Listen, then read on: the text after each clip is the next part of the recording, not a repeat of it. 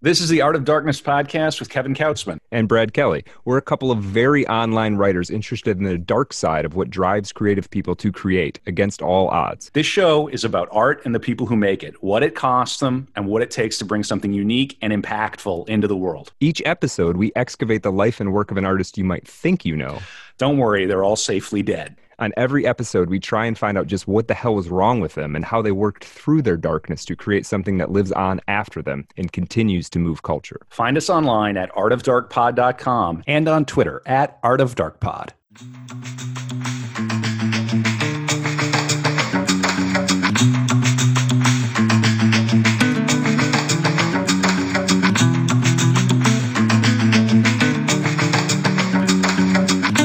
Hey, welcome to Art of Darkness, the podcast about the dark side of creativity. We've got a very cool, very special Darkroom episode for you. This is going to be great. We had a lot of response to the subject that we're going to talk about further today, the great playwright, one of us, Sarah Kane. And I'm joined, of course, as always, with my partner in crime, the bald man with a beanie himself. Cold here. It's cold here. Yeah, it's cold. It's not summer yet. We're in Michigan. Michigan, Minnesota. And then, of course, we're also joined, and we're very glad to have on the great playwright, Caridad Svic. Caridad is joining us from New York City. She's an Obie Award-winning playwright, songwriter and lyricist, translator and editor. And Caridad is here to share her insights and feelings and thinking about Sarah Kane. Caridad, welcome to the Darkroom. How are you? I am well. Nice to be with you, Kevin and Brad, and whoever's listening out there in the world. Yeah. Awesome. Brilliant. Well, so we did the Sarah Kane episode a couple of months ago, and it was an interesting one because I find how to begin this. There's a quality of doing these profiles where you really immerse yourself into the life and the work of these creative people. And the corner of the universe that Sarah Kane inhabited is not the easiest place to visit necessarily. Is that fair to say, Caridad? I think that's more than fair to say. Certainly not a terrain that even theatrically incredibly exciting, but depending on tolerance levels, I think, especially with the early work. But yeah, I think, but confrontational and provocative, and the kind of work that wants the audience to sit with and encounter the uncomfortable. Right. Yeah. I mean, I think I don't know how much she identified with this, but it's sort of this in-your-face movement of British theater where the audience is not necessarily even meant to be entertained. Confrontational, I think, is the word. Mm-hmm. Yeah. Go on, Brett. Oh, I was just going to say, after that episode, I got to thinking, and I kind of wondered what the sort of artistic lineage is from the punk scene to Sarah Kane, because I feel like it's there. I don't know enough personally the history of punk or the theater, honestly. Caridad, I'm a novelist. I come from sort of that side of the academy, if you will. So theater, while I'm interested in it, I am certainly have very little expertise. But I feel like there's got to be a lineage between, say, the Sex Pistols and Sarah Kane. There's a way of talking about these things where they both make sense somewhat. But maybe I'm way off base. Maybe. I mean, I'll say that she was a big fan of Joy Division, so I think that might be a closer connection. Mm-hmm. Sometimes there's allusions to some of the lyrics in her plays. Mm-hmm. Wink, like for her as a writer, wink, wink, to some of the stuff that she loved. But I think she's closer to the classical Greek dramatists. She's closer to Euripides and Sophocles and Aeschylus than she is actually to the contemporary. I think that the in-your-face monikers, which I think was initially attached to her work, is one that I think even Alex Sears, who wrote that book of In Your Face Theater, has said that he kind of has rethought that in recent years, that he actually feels like initially it seemed like she was part of a not an official movement. You know what I mean? Like it wasn't like they all got together and said, "This is what we do." This is a label or a category that got applied to a kind of work that was happening in the 90s in Britain. In new writing, and Alex Sears was writing his book, and he was trying to figure out a way to sort of what title his book. What do I call this thing that I'm seeing? And as critics do, right? Like when Martin Esslin, famous critic, coined absurdism, right? It was kind of trying to figure out, what am I looking at? What do I call it? And the label stuck. And what I will say is that I think that actually, if outside of a particular resonances with some of the writers who were her peers at the time, I think her work is actually quite singular. And the more that time passes, in looking at sort of the works that were coming out of the 90s in Britain at the time, the less that she seems part of that group and more kind of, marching to the beat of her own drummer as a writer. And actually, I will say very much an anomaly. And perhaps I think misunderstood in that regard, in terms of what she was up to. But she was like a very, for somebody that was, shall we say, positioned as a contrarian in the theater world, she actually just loved, Shakespeare, and loved Edward Bond, and loved Pinter, and she was like a theater animal. So I think that, and her work is deeply embedded in theater history, and very consciously so. In that sense, I would say, especially with the first two plays, there's a kind of very conscious,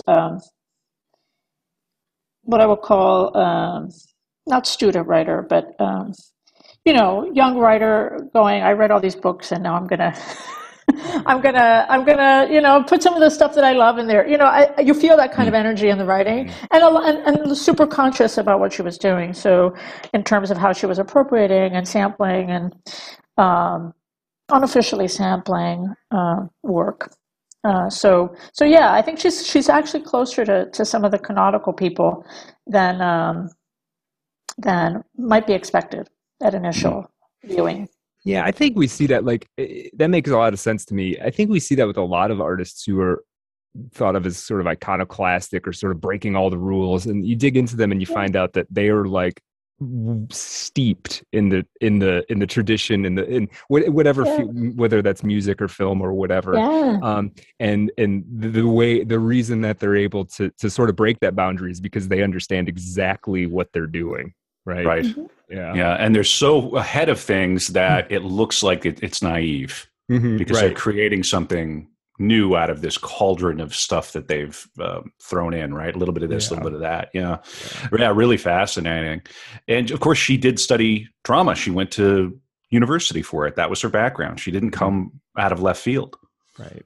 Yeah. No, she studied drama. She was an actor. She directed. She even directed professionally out of school. Bristol and Birmingham. She got her MA at Birmingham, and so and I think that also coming out of I think what is unusual is that unlike in the United States, where there's a proliferation of many MFA programs devoted to playwriting, Britain doesn't actually have that history. So the MA programs there started quite late. So you don't. It's in some ways it's a very unusual culture in that regard around why would you get your master's? Why would you get your master's in playwriting? Do you know what I mean? Yeah, right. Mm-hmm. They just go to work. Yeah, they just go to work. Yes. You'll hear that from. I remember when I was over there, people go, "Oh, what are you doing? Why would you do that?" But I mean, of course, in America, the MFAs are where you get a little bit of funding. You can escape the rat race possibly for a couple of years, right? I think we all know what that's like. Yeah, yeah. I remember distinctly somebody going, save your money and just write. Like, yeah, just write your plays. Because there's such a rich, and especially if you're in London, there's such a rich network of supportive new writing programs and theaters, and you can get on the scene pretty easily. Yeah, it's a different animal over there for sure. Yeah, it looks like you've spent some time over there, Caridad. It looks like you spent a little time at the Royal Court, and so that's quite something. I have a very great fondness for that theater, and of course for the upstairs, which is where her horrible, terrible career began, right? where began. Yeah, yeah. Where what do they call the enfant terrible? Right? She went and she scared him a bit, didn't she? She scared them, but they produced. I think the thing that I just keep thinking about the faith that the court had in her work to actually produce it. Do you know what I mean? Like, I just think if that play had come through anybody else's desk, if Blast had come through anybody's desk, it would not have gotten done, and the fact that, a tribute to Mel Kenyon as her agent, and also, obviously was pushing really hard. But I feel like still, even with somebody pushing really hard for your work professionally, it takes a big leap of faith, unknown writer, an incredibly difficult play.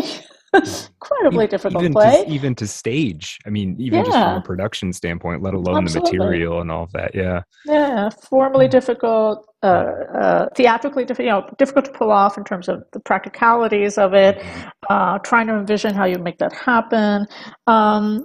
And then the audience, and then what's its relationship to the audience going to be? All those considerations that come into the act of producing a new work. Kudos to them for taking the leap. Perhaps knowing, you can't read people's minds, but perhaps knowing somewhere it's like, oh, what are we, right. How is this going to go over? Do you just don't know. And I think that, they'd been doing some fairly, adventurous programming. They've always been known for that, but I think Blasted still falls a little bit outside of, especially the second half of the play, falls pretty much outside of what they were known for. But it is the theater that it saved. Edward Bond saved many years before, and so I think that there is the kind of imprimatur at the court of not that all of their work is of this timbre, but I think that it has a kind of, they're known for like sticking their necks out a little bit, and so I think in terms of the history of that venue, while an unusual choice, I think not so much in terms of its longer trajectory in terms of what they're known for. Look Back in Anger and Saved and other plays, yeah. Sure. Yeah, and that play famously walked some people too, which the story goes, it was a very intense move to escape that little space. You had to really make a point of exiting, which I think is just fascinating. Yeah, some of the best work I've ever seen in the theater was done up in that little space. So pretty cool to know that happened. Caridad, where did you first become aware of Sarah Kane? How did she come across your radar? Yeah, how did she first come across my radar? I think that there was, so it's sort of funny. I was at the Mark Taper Forum Theater in Los Angeles. I was a resident playwright there for a little while, and in California. And, the wonderful playwright Kelly Stewart, who was affiliated with the Taper at the time, kept mentioning this play Blasted. And there, it hadn't had a U.S. it took forever to have a proper major U.S. production. So the play sort of existed in the U.S. as a kind of play that people just read, right? So it's like playwrights would mention it, or you'd read about it, or you'd read the reviews, you knew about it in the industry, but literally you couldn't see it. So it's like people handing the play, buy the play, let me share the PDF with you. Literally like that, a very sort of underground life that this play had. So the play sort of landed in my lap in that manner of like Kelly going, you have to read Blasted. I was like, oh, okay, cool. And I had just been at the court a little bit before I've been 90. Oh God, it might have been 94, somewhere around 94 at the court. Mm-hmm. So, and so I was like, oh right, the venue that I recognize and people that I recognize, and I'm friends with Mark Ravenhill and a lot of the people that were contemporaries, and so there's an awareness of the writing. Then I read the play, and then I was like, oh my God, who is this? It's amazing, right? Just kind of struck by it and disturbed by it, and like wondering how do you pull this off? Like I just became obsessed with looking at like production photos of this show, because I was trying to wrap my brain around how you literally physically pull off some of the images. And then after that, it just became a matter of just keeping up and reading. And I have at that time I was on the editorial team of Contemporary Theater Review for Dan Rebellato, who edited the back pages section. So I was sort of on his team, and now I'm actually editor of that section. And so it's a UK journal published by Routledge, and so and it's part of its mission is to kind of document new work and new trends in the arts and theater, and so part of my job is actually to know what's going on, wearing that hat, and I just kept my ear to the ground. I knew Alex Sears, who wrote the In Your Face Theater book, so I think he was working on the book at the time that I was in discussions with him, and obviously her name was coming up a lot. And then I went a couple of years after, I went to Payne's Plough to work, and where she was a resident. So she had just done Crave at Payne's Plough when I got there. So and I met her, and she was very nice, and it was like a sort of magical and mischievous day, and there was a kind of, I knew Mel, who was her agent, so I think that there's just a lot of people in connection. And then I also knew a director that was working with her on the play that was to become 448 very early in the process. So before it kind of, something else happened with that project. But when it was just kind of like an idea. So yeah, I think it, sort of like a presence, kind of like in my writing life, and also amongst, a group of us, David Gregg, who's a friend, who then wrote the introduction to her collected work, so it's like we sort of all know each other. And so, and then I was working on a project. I went back to the UK to work on my play Iphigenia Crash Land Falls with Actors Touring Company, to workshop it there right after she passed away. So and the director that was attached to my project was the one that had been kind of sort of embroiled in working with her on 448, and kind of I felt like I was walking into this space where everyone was grieving. Like I literally like a month after she passed, I sort of was walking into this workshop experience with people that had all been sort of somehow connected to her. So, so it's like a very charged environment to be in. Yeah. I came a little later to my time there. It was the following decade where I spent some time, and still, I live near the Maudsley where she passed away, and then I spent quite a lot of time at the court, and there was still that presence. It was still discussed, and it was still hushed, kind of, well, this happened, and I got an education very quickly. So yeah, that sounds like it must have been very intense. Was it discussed openly, or was it more just sort of lurking in the background?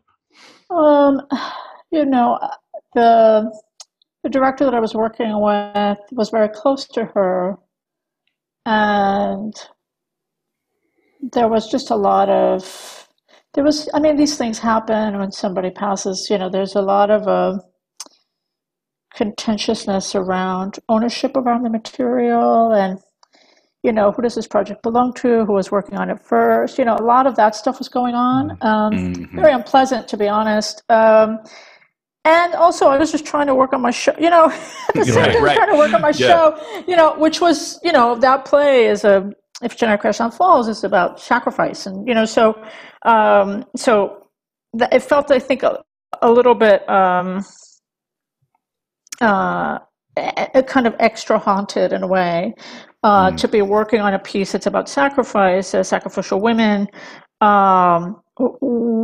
with collaborators that were openly grieving, and that did talk about it, but not in a way that I don't think was disrespectful, but just kind of like people were destroyed and angry, and like things that happen when somebody was taken from them in a way. And so it's those feelings of, could I have done something, like all that stuff that happens, right? So just a tremendous amount of anger and sadness and rage, and also the fact that she was an extraordinary artist. So I think it's also like, oh my gosh, we just lost young. Like one of the best, so young, and we lost like one of the greatest writer of our generation. You know what I mean? So it's like, there will be no more plays. Do you know what I mean? Like that part of it too is so it's not just the immediate sadness, and grief and rage and all those attendant feelings that accompany this, but also the art itself that you feel is sort of vanished in a way. It hasn't vanished. I mean, there's the plays that are left, and the short film, but there's always that feeling of, like, sometimes I'll look at the collected book and I'll be like, there'll be no more plays. That's it. We'll never know. Do you know what I mean? We'll never know. We'll never know what the next plays were going to be. And I feel like the strange thing about that is that her work was starting to go in a very different direction. So from between Crave and 448, things are starting to really atomize and split and become much more, there's a kind of spatial geography that she's dealing with that gets opened up in the writing. And I was like, oh my gosh, now what? Right? There's this feeling of like, where was it going to go next? And we'll never know. We'll never know. Yeah. Well, what a gift to have the work that we have, especially given her age, how young she was, and how accomplished. And she's one of these writers that I think people get into MFA programs, or they aspire to get into these programs, like Cormac, where everybody's trying to write this way, and you simply cannot fake the funk. And so you'll get these young playwrights, and suddenly somebody's cannibalizing a baby, and you go, you're not. It's do you know what I mean? Like, there's this, you can sort of go, okay, I understand your influence, but then you look at her work and you really do see that there's a lot more going on. I remember too how reading about her, how she drew these horrific things from the newspaper. Her father was a tabloid journalist. I mean, she read these stories. I mean, and she wasn't making a lot of this stuff up. She was pulling from the horrors of what was happening. It reminds me of Roberta Bolaño, who we just did. Similar period, different generation of writers, but kind of doing their thing right there in the middle of the 90s, and just staring at the horror of the late 20th century, and that sort of millenarian anxiety that everybody had, the millennia is ending. And now that I think about it, the degree of comfort and certainty and confidence that the so-called West had at the time, right? The wall had fallen, capitalism had won. Right. We're all super comfortable here in Sloane Square, in Tony, Kensington, and Chelsea, right? Life is good. The internet's, do you know? Right. And so this the internet's going to solve all our problems. We're going to. Right. And history is ending, right? And and meanwhile, there's the war in Yugoslavia, and she's looking at this and going, wait a minute, we're kind of taking our eye off the ball, much like Bolaño with 2666, where it's no. So everything looks really good when you just ignore all the bad stuff, Kevin. Well, and that was her, Caridad, was that not her kind of thing about how she kind of resented a lot of the way the classics were staged and even written, in the sense that, like, the most extreme business would would happen off stage. And she even said, like, no, let's see it. Let's show it. Let's sort of, I mean, that's part of that disruptive tendency, right? Of like, Shakespeare said, let's see some of it. The Greeks said, let's not see it. Let's see all of it. You know what I mean? I think it's also this notion of like, I sometimes think about, I don't think it's true of, like, she didn't write about this, like, in her interviews, like, there's this collection of the book that Graham Saunders did that has like extensive quotes from interviews that she did. She never talks about this, but I sometimes think about like the relationship between her work and, let's say, horror films and the films that sort of explore body horror, for example, and that there is a psychological and philosophical area that her work lives in that is about like body versus machine bodies, how those things, what are we becoming, and this notion of like honoring. I think what's fascinating is that there's sort of an honoring of the flesh, an honoring of like the corporeal against the feeling that the corporeal is being subsumed by capitalism, by kind of like a plastic world, right? So that I think that the presence of the body and the extremities, especially in the earlier work that are being staged, are kind of a reminder to the audience. We are like fleshy beings. We are animal. We are animal. We are kind of moving through the earth, and we're not disposable to one another. In fact, I think her work is always about against the disposable of the human, and a desire for recognition and beauty. I think there is beauty, in the work. In that regard. So theatrical, you can't imagine film versions of these in any sense. It has to be theater. You can film it. You could maybe try to adapt it to film, but you would lose so much. And that's that body, the politics of the body, the people in the theater is all there. Yeah, for sure. The people in the room with the other people in the room, witnessing each other. Yeah, I mean, it's important, Yeah.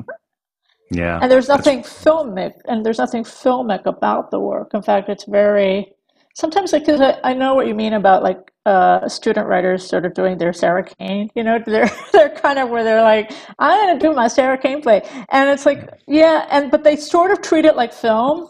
It's like, oh, and then this happens, and we see the limbs flying or whatever, and it's like, no, it's actually a poetic, it's a poetic image. She was a poet, so I think that you have to understand what the poetry of the body is doing, what the poetics of the space is doing in the writing, and that the stage directions are both stage directions, like these are things that need to be done, actions, right, that need to be executed on stage, but also that they're poetic moments that are part of the score of the text. Yeah, and moving you from these visions, one vision to another vision, with dialogue that's maybe jarring, sex that's jarring, these sort of high intensity moments. And then these beautiful moments, which is the play where the flowers grow through the floor. Is that cleansed? Yeah, for sure. Yeah, just beautiful. And dark. Beautiful dark. Very of a time in the 90s. Would you say that she influenced your writing or your work? Oh, that's sort of fascinating. I mean, it's hard when you're like a contemporary. I think that I certainly think that maybe if I hadn't, I wonder if I hadn't met like all those folks like in London at that time, in that sort of time period, like if my writing would have gone in the direction that it went. I think that like around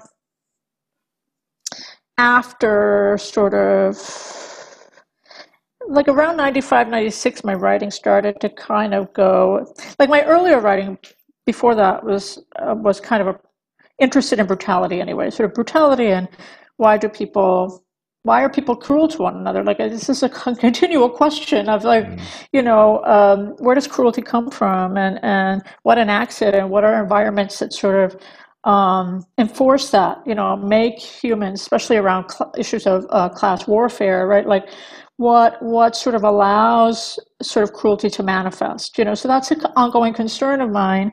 But I think that, stylistically, around 95, 96, the writing started to get stylistically more expressionist. So, and then that coincided with, like, I'm at the Traverse and I'm at the Royal Court, and so suddenly, and then I'm also seeing like Philip Ridley's work, and I'm seeing, sort of work that is very, provocative and is confrontational and I was like, oh, you can do that. Like, it was also like permission.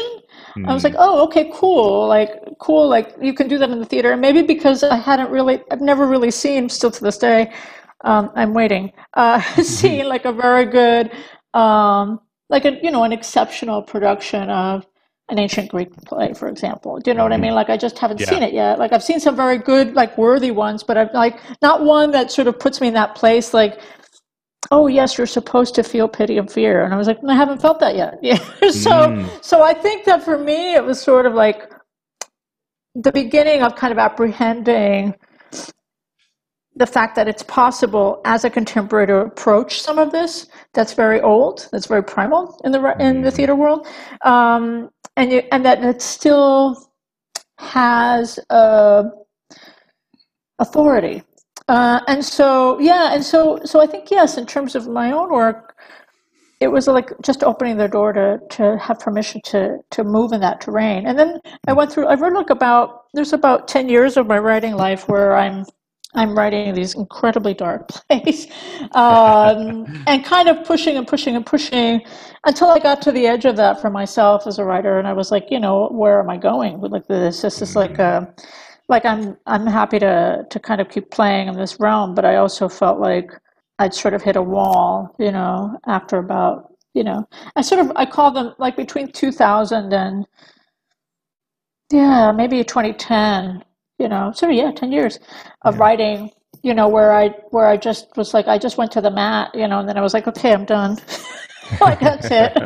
moving on. Yeah. But I also know it's in my toolbox, so I feel like that as a writer, it is a well that I can draw upon, and I'm grateful to, the many, I think art is a conversation, right? So the conversations that I have, imagined conversations that I have with writers that are no longer with us, but their work is, as well as writers that are still with us, that those are ongoing conversations.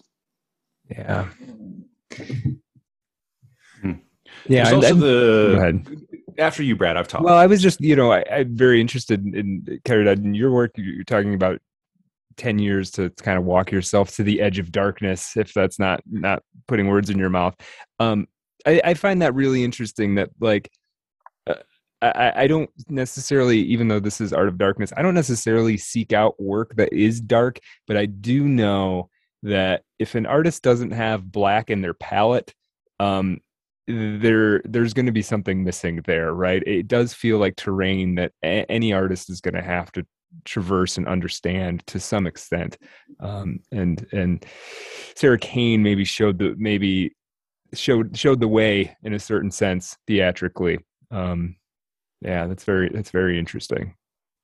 Also reshowed the way, reminded. I think it's like, art is a reminder of the past, right? So it's like, remember, you can do these, remember, and it's like, oh, remember Francis Bacon, remember Goya, you remember, right. There's there's art has always had, visual art, especially, has walked these lines before, right? So I think the thing about theater is that because it's literally in front of you,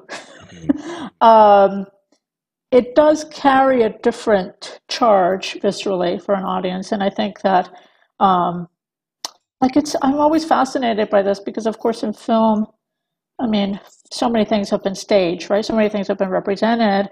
And I think audiences, it's either their cup of tea or it isn't. But in theater, something that an audience member in film would be like, oh, right, I've seen this image. Right. And then they'll watch the next frame, keep going. Like in theater, they an audience would be like, don't show me that. Do you know what I mean? Like something that might be even mild, even just sexuality, right? Like it's sort of like, oh, they're getting too close, and oh, it feels, and it's because it's bodies, bodies were witnessing other bodies, and it does feel, perhaps invasive or too vulnerable, or that could be me on stage. That feeling of that could be me on stage is heightened in a way that I think, because film is a removed medium, it's a distant medium, it doesn't make you feel that in quite the same way. But it's, that thing of like walk into the darkness, I think that all artists it needs to be in your palette somewhere. You need to be able to access it. I think my relationship to it has to do with the fact that I was starting to feel like it was defining me as a writer in a way that I was uncomfortable with. I felt like, well, I'm not just that, right, right. And also, you like psychologically, you can't live in that space all the time. Oh, that's for sure. As a writer. Yeah. It's just too hard. Mm-hmm. Mm-hmm. Yeah. I'm trying to think more about her process and remember what her writing process looked like. Do you know much about it, Keridata? I can't exactly recall. Yeah. Yeah, a lot of reading, a lot of stealing. A lot of magpie, a lot of magpie. Yeah. So like, this moment in Lear and that moment in Seneca and that moment in, and like taking notes and like seeing an exhibition and taking notes on that, like a lot of note taking, but also like formally. There's that famous story of her and David Gregg, because they were roommates in Birmingham, of like she was working on Blasted and they were and she was saying to him, oh, I want to write a play that hasn't been written before. And I want to bust all the rules. And they would do these games with trying to figure out like, okay, what are the things people have done in plays? And they'd list them. And then it was like, okay, no, well, let's not do that one. I won't do that one. I won't do that one. And sort of this idea of like going through theater history and trying to figure out like, oh, what will people expect if I have this premise? Like a really simple like theater writing game, right? Like this is my premise. Okay, what are the 5 things that people are gonna expect with this premise? And it's like, I will do none of them, right? So there's a very conscious choice around subversion, around expectation, around audiences. There is a kind of the part of her that was a visionary, like the visions would appear and then she would write them down. But there's also the part of her that was like super practical and like, okay, like this is the theater piece and how am I gonna maneuver it?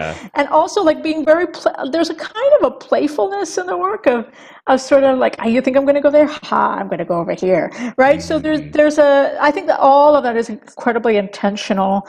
And like even with Crave, which is like, okay, how do I take like, T.S. Eliot's The Wasteland and like fragments of the Bible and kind of put them together, and literally looking at the wasteland and literally sort of writing kind of what I call sort of doing palimpsest writing, kind of writing over the wasteland, but very much using that as a model. So yeah, I think there's a lot of magpie stuff that's happening in her work in terms of process, which is exciting in the sense that it doesn't feel like, I think it doesn't take away her genius. I think what it does is it kind of makes you realize she really knew her stuff as a writer, and she knew how to apply it, and it wasn't accidental, in other words. And I think there's this mythology that's grown around her work, where it's like she just kind of fell from the mountains and it happened. And it's like, no, actually she was working really hard. She was a theater maker. And it was like she was trying to figure stuff out in the room and in a very practical way. And also challenging her collaborators, which is part of one of our jobs as, artists. Yeah. Despite her age, it still held true the old adage of it takes 10 years to make a overnight success, or maybe it wasn't exactly 10 years for her, but there was a process. Yeah, she didn't quite come out of nowhere. I think the magpie, I love that analogy of the magpie. And I think all writers and artists do that to some extent. And I think that's tradition almost, right? That's part of what the craft is. And I think if you can do it deliberately and carefully and maybe it's weird to say respectfully, I'm not even sure exactly what that means, but I think to do it willfully and not trying to cover your tracks, and she's placing herself in conversation with all of this stuff rather than just stealing it because she can't come up with an idea, right? And I think that's brilliant, and I think that's what we're all doing. Hopefully, we all do it anywhere near as well as she did. She's of the school, though, that says she's maybe not even a writer necessarily, right? She's a playwright, and that comes through in the text that we have. Do you know? We talk about this. It's not meant to be literary, really. It's not literature. The scripts are blueprints. So that's always been a tricky thing that I deal with too. It's like, am I really a writer? I guess. I mean, you are. We work with words, is what we have. But then you bring them into the theater and or to a workshop. Caradon's smiling. Yeah, right. So it's just such an interesting thing. Well, I want us to talk a little more about your time in London, Caradon, and maybe we'll try to dig in, I think, maybe into a few more specifics about the individual plays in the After Dark episode that we're going to do for the Patreon subscribers. We do an extra 20 or 30 minutes every episode we do, and that is at patreon.com/artofdarkpod. We are at artofdarkpod.com. And then on Twitter, which Brad runs, we got over 1,000 followers now. Finally, yeah. Hey. Pump those numbers. Send those numbers, Brad. Yep. And that's great, and we love every one of you, even the trolls. I'm kidding. I don't think we have any trolls yet, We Brad, don't have very many trolls, no. But we've had people give us very nice constructive feedback. But yes, they are gonna push us to do multi-part episodes, no matter what, and I'm not gonna get my way, and that is fine. But we love hearing from people, and we have the Telegram channel too. It's a little smaller, but if you really want to engage with us, we're there. That's all linked through the website. Brad, you've also been growing the YouTube channel. We've got. Yes, that's correct. Yeah, so everything's on YouTube. We're starting to do YouTube clips now too. So just like 4 or 5 minute little bits from our longer episodes. So if you're not sure you want to listen to 3.5 hours on Roberto Bolaño, which you should, there might be a clip out there that'll give you a little taste. Yeah, if you're not ready for 4 hours of Bolaño between the main episode and the After Dark, you can just get a nugget of it. I don't know what happened. That was crazy. It was great. We had to do the work, Kevin. Yes, we're doing the work. And Caradon, where can people find you? You're on Twitter. You're on the Bird website, Elon's Journal, as I call it. Sorry. I'm on the Bird. I'm just on Twitter. I also am on Instagram, but I barely interact on Instagram, and I'm no longer. I guess I still am somewhere on Facebook, but I don't really interact very much anymore. Yeah, that's all right. Well, I'm going to make sure we have a link to your Twitter. Is it Twitter's fine? Yeah. It's actually at C Switch. Okay, cool. Easy. Switch. Yeah, brilliant. Super easy. And this is all about Kane and her work. But you mentioned you're working on a play too. So what are you working on now? Let's hear about that if you care to share. Oh my heavens! Yeah, I'm sort of all sorts of things. Because of Pandemic Land, a lot of things. I've been grateful that I've been making a lot of stuff. And things have been getting out there. But there's a couple of projects that were supposed to have premiered in 2020 that are now coming back. So I'm in rehearsals with an adaptation of Eva Luna, which is a novel by Isabel Allende that I adapted. And so we open I don't know when this will air, but at the top of June, we might be open by then. No, this is literally going to air tonight. So, oh heavens, okay, yes, we work fast. So, and where is it again? Did you say? At Repertorio Español in New York City, Spanish Repertory Theater. So we're in rehearsals now. We open at the top of June. Start previews in Memorial Day weekend. Eva Luna, and then Ushuaia Blue, which is a play. That was, again, supposed to have premiered in 2020, is in pre-production at Contemporary American Theater Festival in West Virginia, and that premieres early July at the festival there. And I have an opera of Garcia Lorca's play Bernarda Alba, which I did the libretto for at Cleveland Opera Theater, also in June. So all those three things are kind of like all happening all at once right now.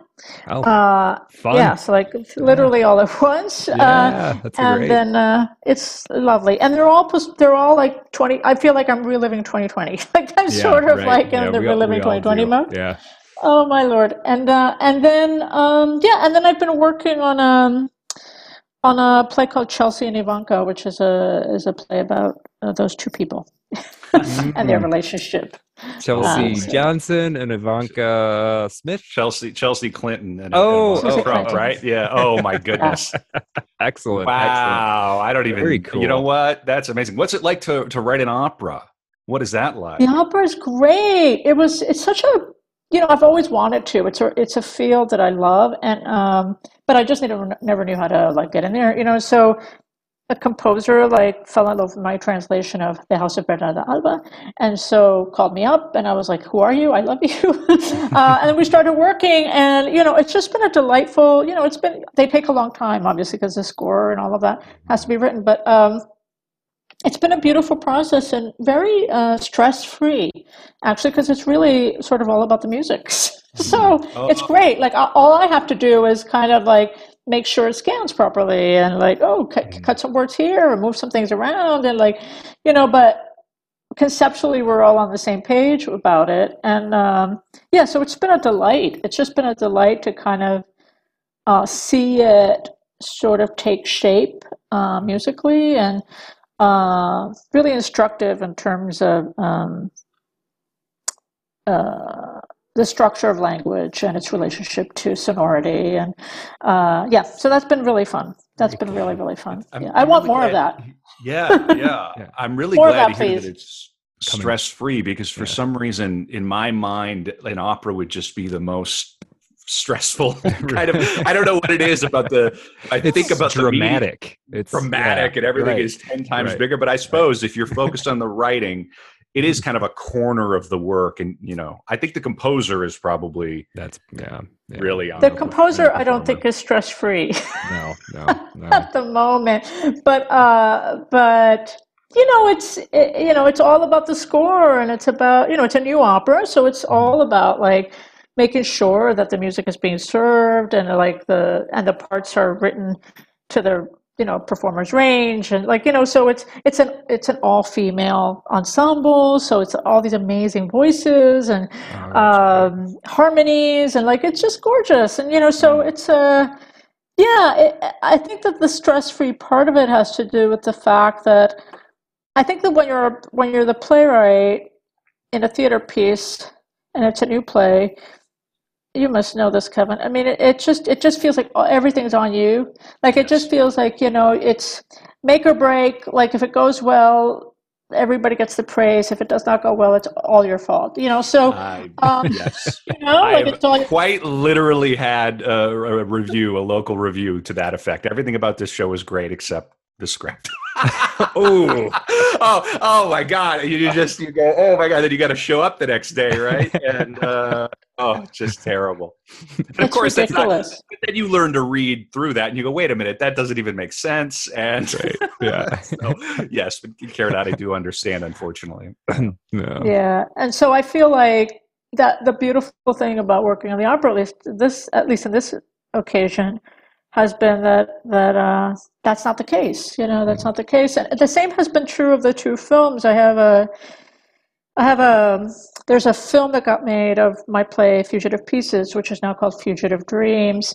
That's been on the festival circuit for the last 2 years, and that's like great. Like it's there it is, and right. It's doing its thing, right. You know. And it's like me, but it's also like me, part of this other like group of people that are making this project. And the second film is based on a play of mine, and I wrote the screenplay, and but this time it was an unproduced play of mine. So I got to reimagine, I got to rethink it, but also just hand it over. And like, you know, the filmmaker is like down shooting Houston and then going off here and there. And I'm like, awesome, send me the rushes, you know, right. like there's something fun about the aspect of letting go, which I think for whatever reason, when you're in the nitty gritty of making a play, that's harder to come by. But I want to learn how to have that experience in making a play, actually. Yeah. Well, I want to kind of bring us home and bring us back around to Sarah Kane, and thank you for sharing all that info about your rights. I'm glad to know that you're out there and working, and that things are picking back up again. We started a little theater company in town here. We're doing a reading series. The theater company is called Badmouth Theater Company, badmouthtc.com. And apparently the chatter is like the local NPR picked it up and said something about it, but we don't even know. Like, we haven't even heard. So we're like, oh, okay. Yeah, we found this great brewery in town. I got to shout them out, Caridad. They're called Waldman Brewery here, and it's in one of the oldest buildings in St. Paul. And we're doing kind of pub style reading upstairs, you know, cool. Stands. We're not mounting a production, but we're doing it. And really a lot of fun. We're also putting content out online. So that's at badmouthtc.com. So we've got two plays that have been recorded, and we're going to do 3 more. And I kind of like this thing of, I mean, we want to be in the room, right? But everything is so digital now too. It's like, we might as well put it down and put it out there online too. So people like Brad can enjoy it. Yeah. And you too, Caridad, if you have, there you go. So that's a lot of fun. We also are vaguely thinking about possibly doing Art of Darkness live one day, which would be a lot of fun. And we wanted to maybe do Fitzgerald in St. Paul. An episode on Fitzgerald. Yeah. How great would that be? And then, of course, maybe one day Prince too. I mean, we gotta, but just that's still too soon. It's been years, but it's legitimately too soon. Yeah. But bringing it back around to Sarah Kane, Caridad, when you introduce students, because I know you teach, to her work, do you recommend, hey, go chronologically, or is there a play that you kind of lean into when you're teaching her? Is there one you focus on? Yeah, I taught a whole semester on her work. Yeah, that was like intense. It was 6 weeks on Kane and then 5 weeks on Kim Crouch. So we split them, which I thought was that was sort of my dream course. I'd been wanting to do that for years, and so I finally had the opportunity to do that. And I was like, I put everything into it, you know. And when we worked on Kane, I didn't go chronologically. I thought it was important for the students to understand how you go from Blasted to 448.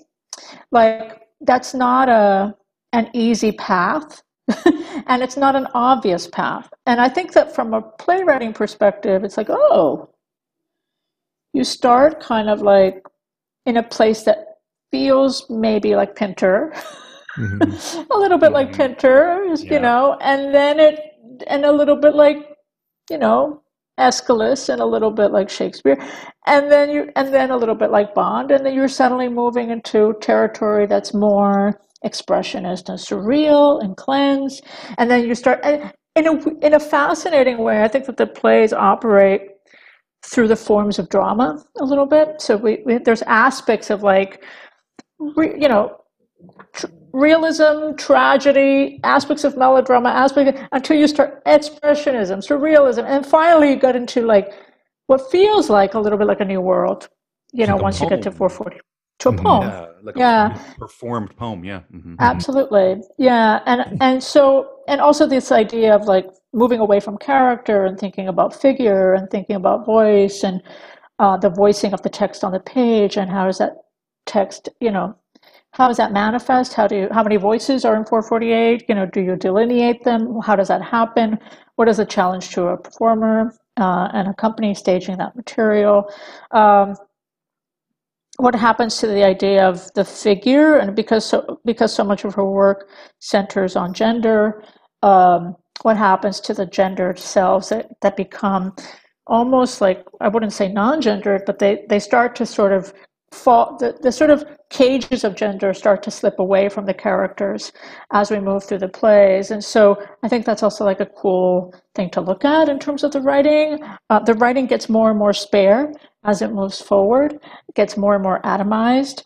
So I think that, it's actually instructive to look at it chronologically, because it is about the development of an artist. And that she was kind of discovering stuff from play to play. When I taught the semester on her work, a lot of the students knew Crave. So they had just done a production of it at NYU, like in the experimental theater wing. And so they all knew Crave.